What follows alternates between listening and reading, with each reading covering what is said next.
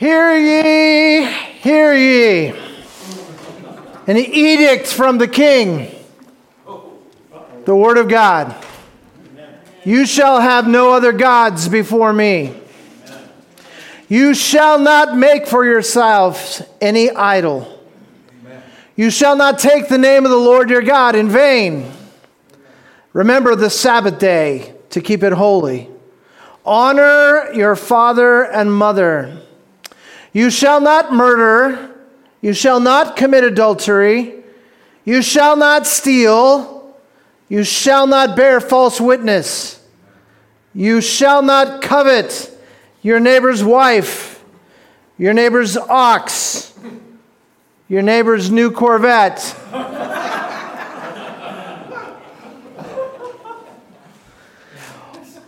What a bummer.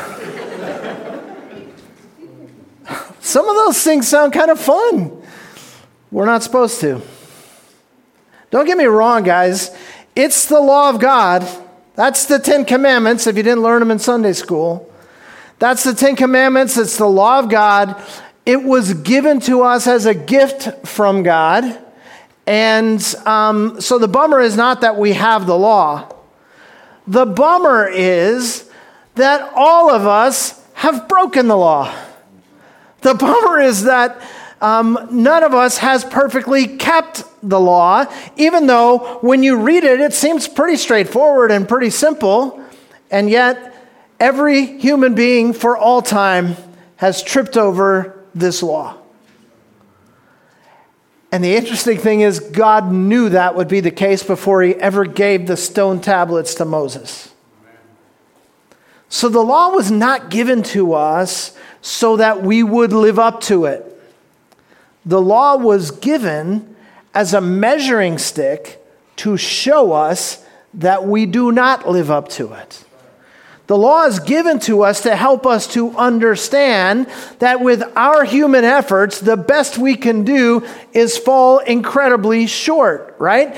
Like some of you have heard this old illustration, but just imagine that you're standing on one side of the Grand Canyon right up against the edge, and you decide you're going to jump to the other side. Now, if you get a good running start, you could probably make it out pretty far. And even at my advanced age, I think I could probably get a running start. The truth is I would probably trip before I got there. But I could get a running start, make a nice leap, and I'll bet you I could make it 10 feet before I crash to the bottom. Now, if we got the world record holder in the long jump and we had him try and he got a running start, he could make it maybe 30 feet. And we would be together at the bottom. See, all of our efforts end up at the bottom of the canyon. It's not a matter of lack of effort. It's not a matter of not trying. It's not a matter of not caring. The truth of the matter is we are broken people, right? All of us. And so we're never going to live up to this law. And God knew that. But it was given to us so that we would understand how desperately we need a Savior. If you can't live up to the law, you need a Savior. So I'm going to ask you to turn in your New Testament with me to the book of Galatians. Now, if you have a Bible, you'll find Galatians pretty far deep into your Bible. If you get to Romans, 1st and 2nd Corinthians, you'll come to Galatians. If you have a phone with a Bible app on it, it's much easier to find that way. But I want you to go to Galatians with me, and I want you to go to Galatians chapter 3.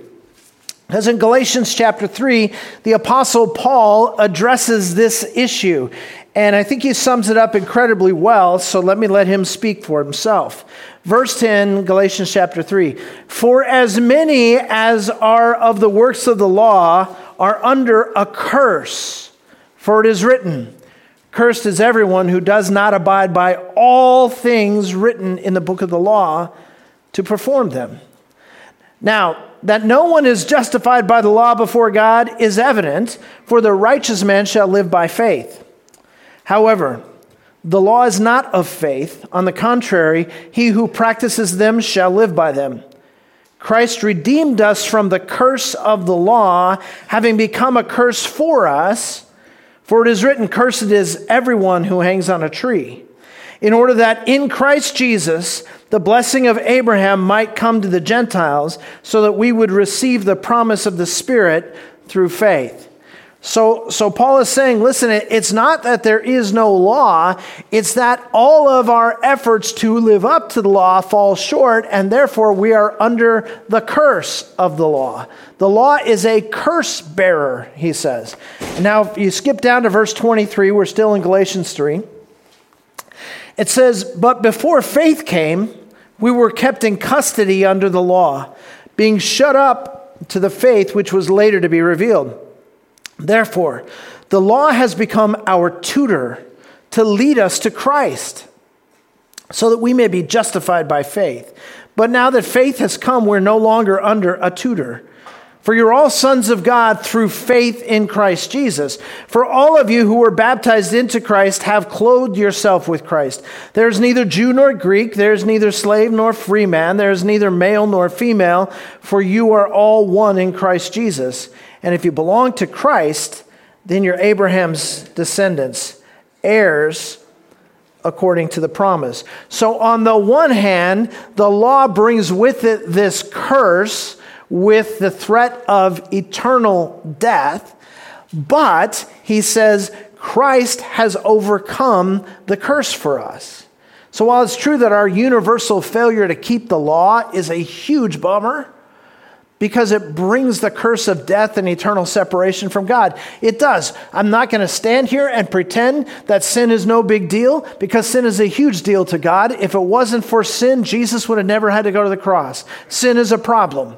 We're not going to pretend that it's not, just so that nobody gets their feathers ruffled. The truth of the matter is, all of us know this because we struggle with sin ourselves. Sin is a problem, and that's the bummer. But there's a blessing too. The big blessing is that God sent his Son to be our Savior, to make a way for us to have eternal life by grace through faith. And for those of us who are Christians, this might sound like a boring, stale, old statement.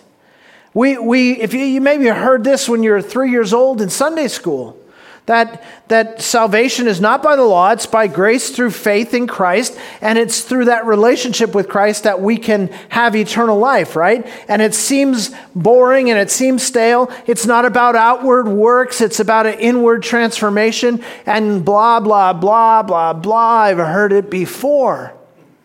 But to Jesus' original audience, when he preached the Sermon on the Mount, this was earth-shattering information. Nobody had ever talked like this. Nobody had ever expressed anything like this.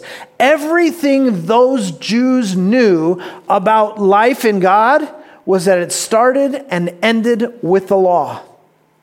So they always carried the weight of knowing their own failure. Oh, some of them dressed up and put on a happy face and wore priestly gowns and showed up at temple to make their sacrifices and were there at the synagogue on the Sabbath and followed all the dietary laws and did the best they could. But every one of them knew that they were failing, because every one of them was human. We all inherit our sin nature through Adam. It comes right down the line. So if you need something to blame your parents for, blame them for this.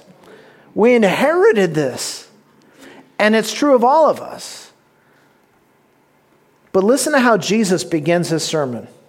Not with a list of rules that lead to a curse, but with a list of characteristics of the transformed life which lead to massive blessings. So we're going to be in Matthew chapter 5. Matthew 5 is the beginning of the Sermon on the Mount. And I know I teased you last week. We got through a grand total of 2 verses, and we didn't even start the actual sermon. But today we're going to start in verse 3 with the words of Jesus. So hooray for that. We're making great progress. Verse 3, chapter 5, Matthew. Jesus says this: "Blessed are the poor in spirit, for theirs is the kingdom of heaven. Blessed are those who mourn, for they shall be comforted. Blessed are the gentle, for they shall inherit the earth. Blessed are those who hunger and thirst for righteousness, for they shall be satisfied. Blessed are the merciful, for they shall receive mercy. Blessed are the pure in heart, for they shall see God. Blessed are the peacemakers, for they shall be called sons of God. Blessed are those who have been persecuted for the sake of righteousness, for theirs is the kingdom of heaven. Blessed are you when people insult you and persecute you and falsely say all kinds of evil against you because of me. Rejoice and be glad, for your reward in heaven is great.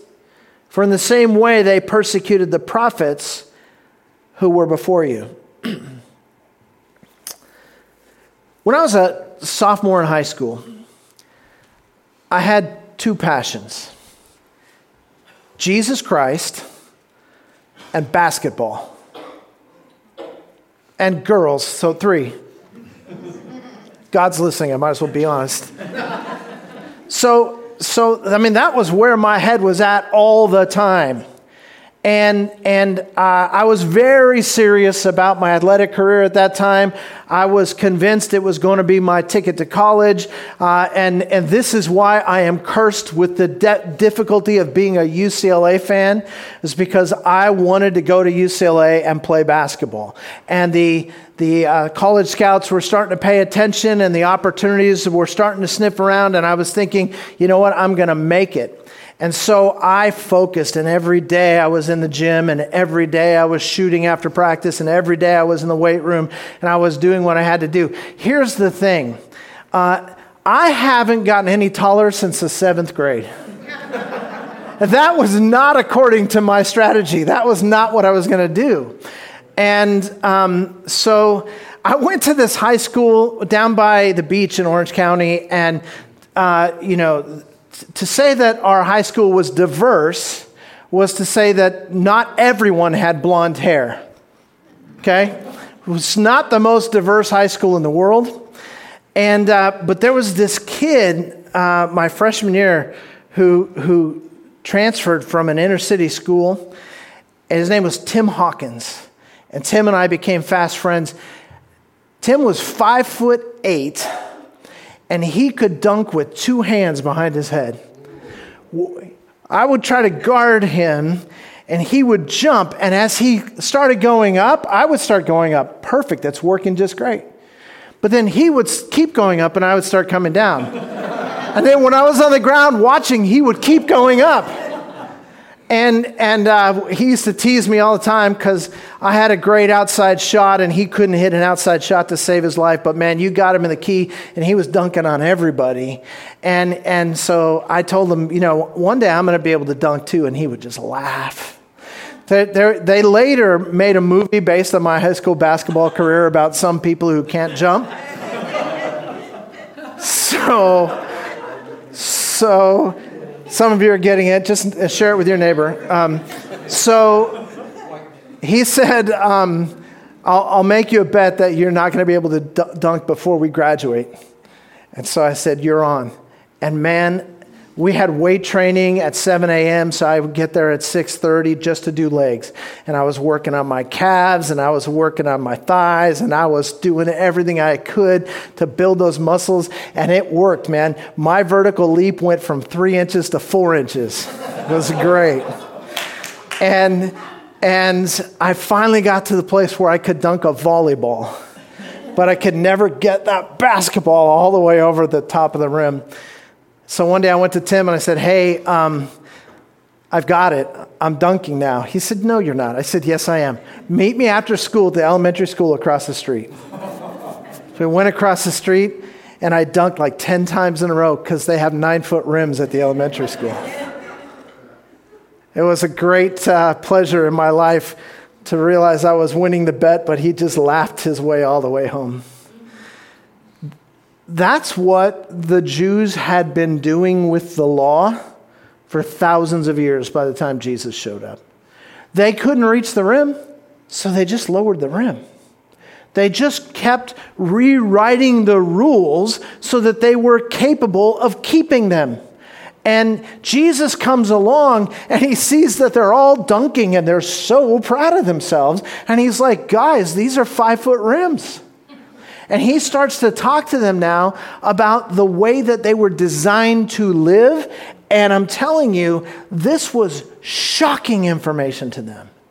Again, everything they knew about God started and ended with the law. Jesus came along and shattered that whole way of thinking with the Sermon on the Mount. The 10 Commandments say, live a righteous life or else. Jesus comes along with the Sermon on the Mount, and he says, in essence, if you let God give you a righteous heart, your life will follow. You're focusing on the wrong things, he says. You're just trying to follow rules and handle everything from the outside, but God wants to change you from the inside out. He wants to give you a new heart, and once you have a new heart, that changes everything, but the changes must come from the inside out, and only God can make that kind of transformation. Now listen, the average person, if they're being honest with you, will tell you they just want to be happy. I mean, I want to be happy, don't you? I definitely prefer happiness to sadness. I very much would like to be happy. That's why so many of us do the things that we do. It's why we pursue the things we pursue. It's why we're interested in the things we're interested in, because we want to be happy. But Jesus comes along and says, listen, if you set the bar at happiness, you set the bar too low. There is a level of living that you know nothing about, because the problem with happiness is it comes and goes, doesn't it?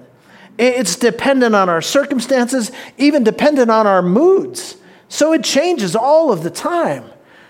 So if you set the bar at happiness, you set the bar too low. Jesus comes along and says, listen, what I want to offer you is something I call blessedness.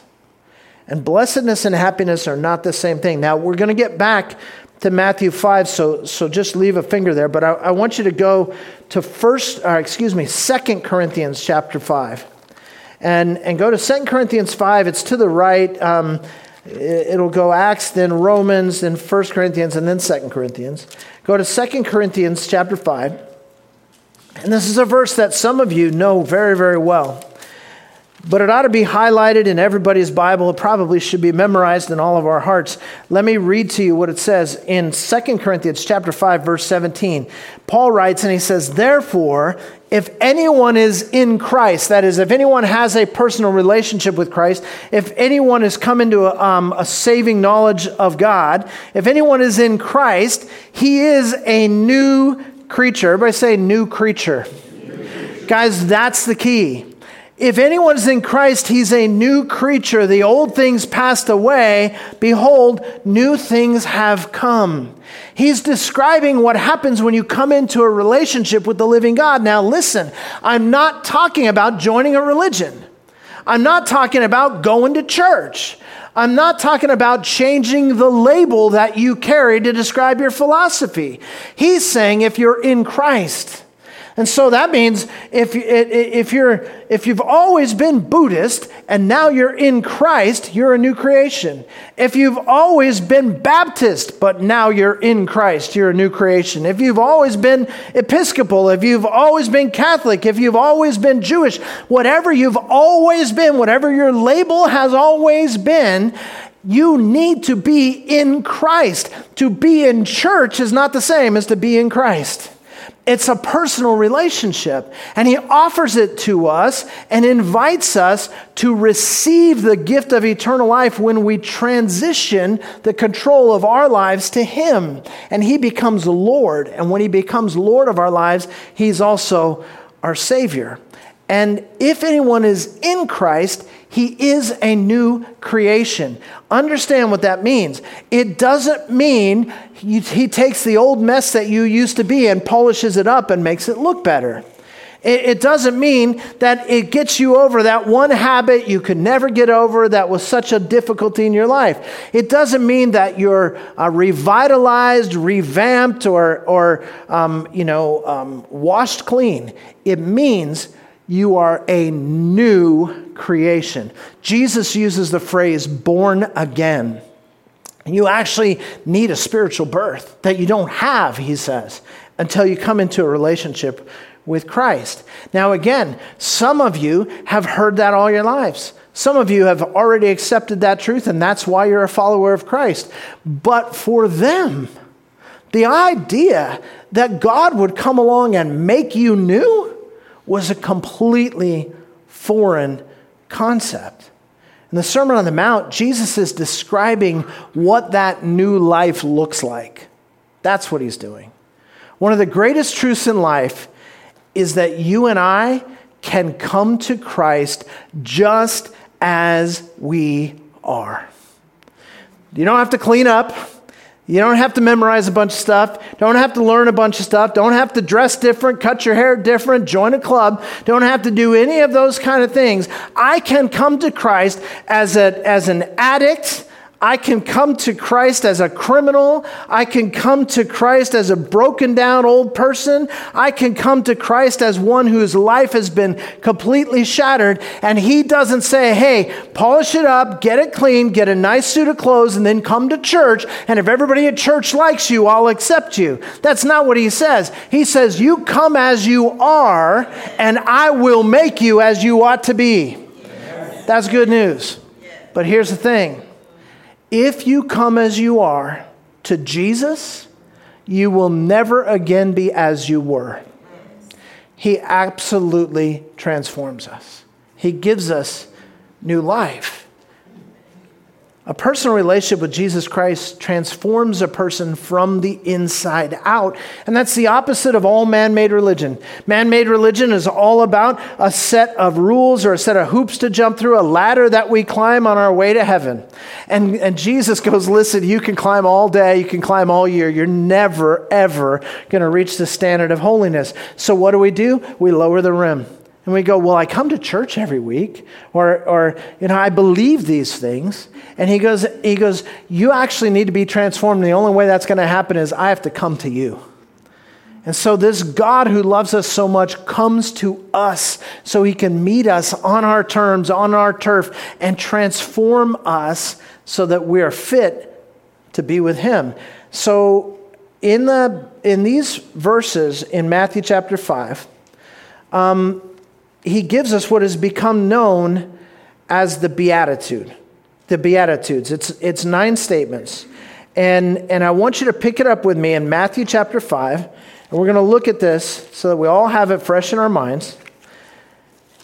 Here's what he says again. Blessed are the poor in spirit, for theirs is the kingdom of heaven.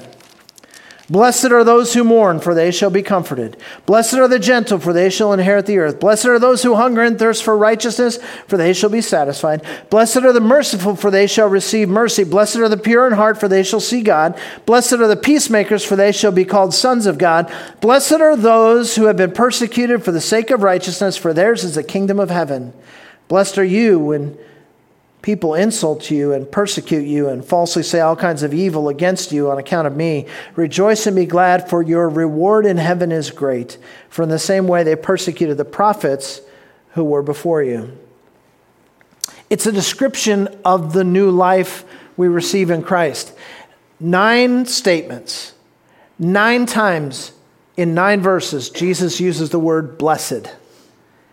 And we're going to juxtapose that with happiness that the world has to offer. It's a description of this new life in Christ. And each statement begins with these words. Blessed are. Blessed are the poor in spirit. Blessed are those who mourn. Blessed are the gentle. Blessed are those who hunger and thirst for righteousness. Blessed are the merciful. Blessed are the pure in heart. Blessed are the peacemakers. Blessed are those who are persecuted for the sake of righteousness. 9 things right down the list.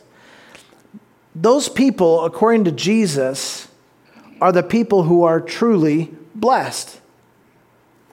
But what does he mean by that? Well, your New Testament is written in Greek, primarily. And there's a Greek word that is translated as blessed there. And I need to spend a little bit of time on that because it doesn't mean what we think it means. Or it's much fuller than the words we have in English to describe it. The Greek word is makarios. And it's perhaps the closest we can come to a direct translation is to say inner joy. You have inner joy when you are these things. It's actually like more of a combination of joy and peace and contentment, fulfillment. There's not really one word that describes it. It's a new life. It's a different life. It's a fulfilled life. It's the ultimate sense of well-being. It's what Jesus called the abundant life, and he said he came to give it to us. It's a word that is used to describe God himself from Genesis to Revelation. God is for over and over and over called blessed in the Bible. It describes the actual inner being of God, the character of God, the nature of God. God is blessed. And therefore, the only way we can receive that kind of blessedness is as we merge our lives with Him. That's why He says, if anyone is in Christ, not like knows about Christ, not walked past Christ one day, not bumped into Christ. If anyone is in Christ, that relationship with God brings blessedness. Now, as I said, this sermon from Jesus is going to take the way the world thinks about life and turn it completely upside down. And it's not just the way they thought about life then that is being turned upside down. It's the way people think about life today where we live that He's turning upside down in the Sermon on the Mount. Without that relationship to Jesus in this world, best you can hope for is happiness. And happiness is fleeting. It comes and goes. The world says, happy are the rich. Jesus says, blessed are the poor. The world says, happy are those who celebrate. The world says, blessed are those who mourn. The world says, happy are the strong and the forceful. And the world says, blessed are the gentle. The world says, happy are those who have everything they want. The world says, the Word of God says, blessed are those who hunger and thirst for righteousness. The world says, happy are those who will step on anyone to get what they want. And Jesus says, you know what? Blessed are the merciful. The world says, happy are those who follow their heart wherever it leads. By the way, I think that phrase right there might be the single most devastating sentence Satan ever made up. Follow your heart. The scripture says that the heart of man is deceitfully wicked. Who can know it? And yet we got bumper stickers that say, follow your heart. Your heart will lead you off a cliff. How about this? Follow the one who made your heart. And the world says, listen, you'll be happy if you follow your heart. And Jesus goes, listen, you'll be blessed if you're pure in heart. That only comes through this transformed life. The world says, happy are those who are willing to fight for what they want. Jesus says, blessed are the peacemakers. Happy are those who never have to suffer unjustly. Jesus says, blessed are those who are persecuted for the sake of righteousness. This is not the same message. This is a very different message. This is a huge contrast. And this sets the tone for the whole sermon. Jesus is just going to keep challenging these deeply held views that people have about what life is all about. And so he's only a minute into his message now. Again, I take longer to preach than Jesus. Jesus is only a minute into his message at this point, and I guarantee you, I wish there was video of the crowd. I guarantee you people are starting to rustle. People are starting to whisper in each other's ear and go, did he just say, blessed are those who mourn? He must have never lost anybody. Either that or he's just a fool. He keeps throwing these things out, and they're just getting more and more uncomfortable with every statement that he makes because it's so contrary to everything they've ever understood to be true. But Jesus made it clear he was not kidding.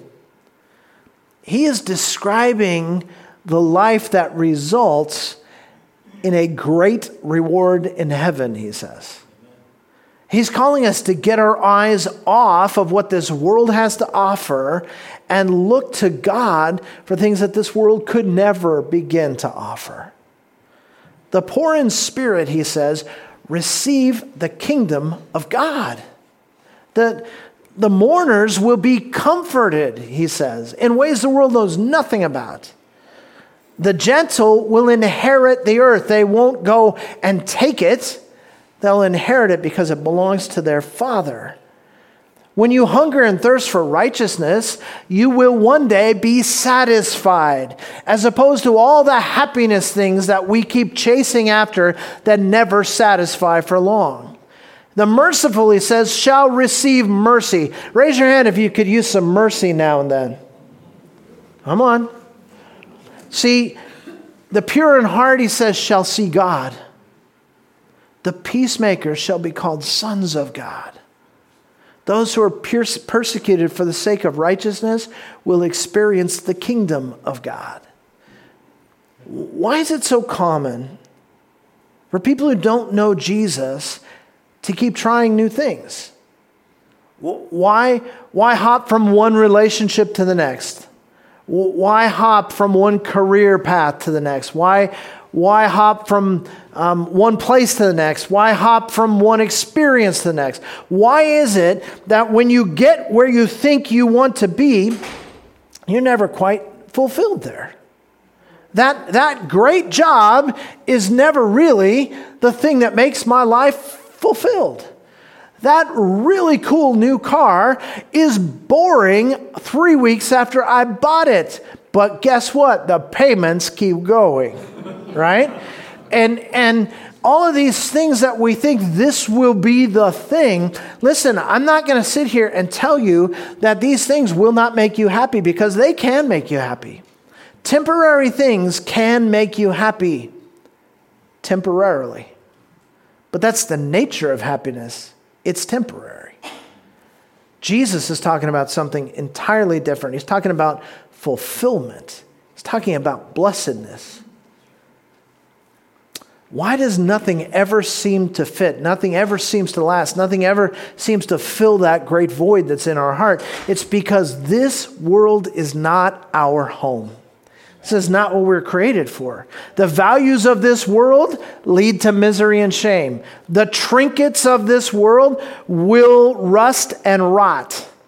But you and I were not created for this world. This world is not our home. We cannot truly thrive in this world. Apart from Christ, the best we can hope for is to survive, and even that is temporary.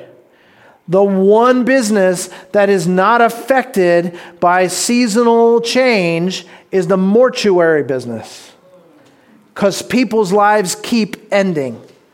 And so even when you get everything, you lose it when you breathe your last breath. Everything the world has to offer is temporary, but blessedness only comes through Christ. New life is only found in Him. You have to face your own wretchedness. You have to come to Him poor in spirit. Nobody comes to Jesus with their chin up and their chest out. You come to Jesus with your knee bent and your head bowed, because you realize you'll never measure up. You need one who can carry you home. So Jesus will not lower the rim for you. Jesus will pick you up. And that makes all the difference. When you finally come to the end of yourself, when you finally admit the need for God to save you, when you finally cease striving and choose instead to surrender, that's when you cry out to the only one who can really do anything about it. The only one who can actually fulfill. And His word promises that when you cry out to Him in that way, He will answer you. He will enter your life, transform you from the inside out. But you can't get there on your own. The Bible says all sin and fall short of the glory of God. So we can sit here and debate with God all we want and go, yeah, but I'm really way better than my next door neighbor, and you should see how my little brother behaves. And Jesus is like, yeah, I see how your little brother behaves, and I also see how you behave. Quit with the argument. None of us is ever going to measure up. We need Jesus. We all fall short. Our best efforts, the Bible says this, it's not my words, it's the Bible's words. The Bible says man's best efforts are like filthy rags compared to God's holiness. And God's standard is holiness. So He's not going to lower the rim, but I'm telling you, Jesus will lift you up if you'll bend the knee. And that makes you new, so that your righteousness is not your own. It's derived from Him. So the simple question remains. And all this by introduction to the rest of the Sermon on the Mount. This question: am I going to live for this world and the paltry, temporary happiness this world has to offer? Or will I bow? Will I humble myself? Will I be poor in spirit and come to the only one who could actually make me new? Hungry for righteousness. And let Jesus do a transforming work in my heart and make me a new person from the inside out. If you've ever been taught that life in God is about following a bunch of rules and doing a bunch of things and jumping through a bunch of hoops, you have been taught man-made religion, not the gospel of Jesus Christ. Jesus says, you bow the knee and I'll carry you home. I'll make you who you were created to be. So yeah, come just as you are. I promise you will not leave just as you were. Let's bow our heads and have a time of prayer. And I want to just give you a minute here, because every one of us is in a different place. Just where you sit, if you just bow your head, just a time of silent prayer where you can talk to God. And I don't know, maybe you just need to be encouraged by Him. Or maybe there's something you need to confess. Or maybe you need to ask Him to pick you up because all of your efforts have failed. And you want to invite Him to be your Lord and Savior. Just where you sit right now, talk to Him. He'll listen.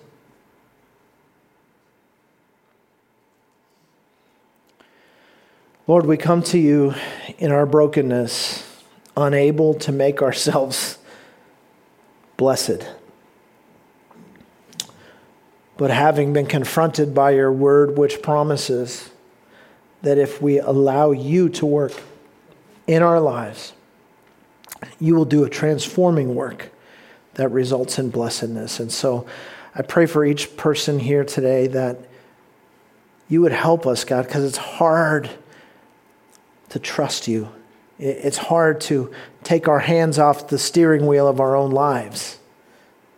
But Lord, we've proven by our own track record that we'll never be righteous apart from you. And so, God, take over, we pray. Change us from the inside out. Make us the people you've created us to be. We come to you as we are. We ask you to make us as you would have us be. And we give you all thanks and praise in Jesus' name.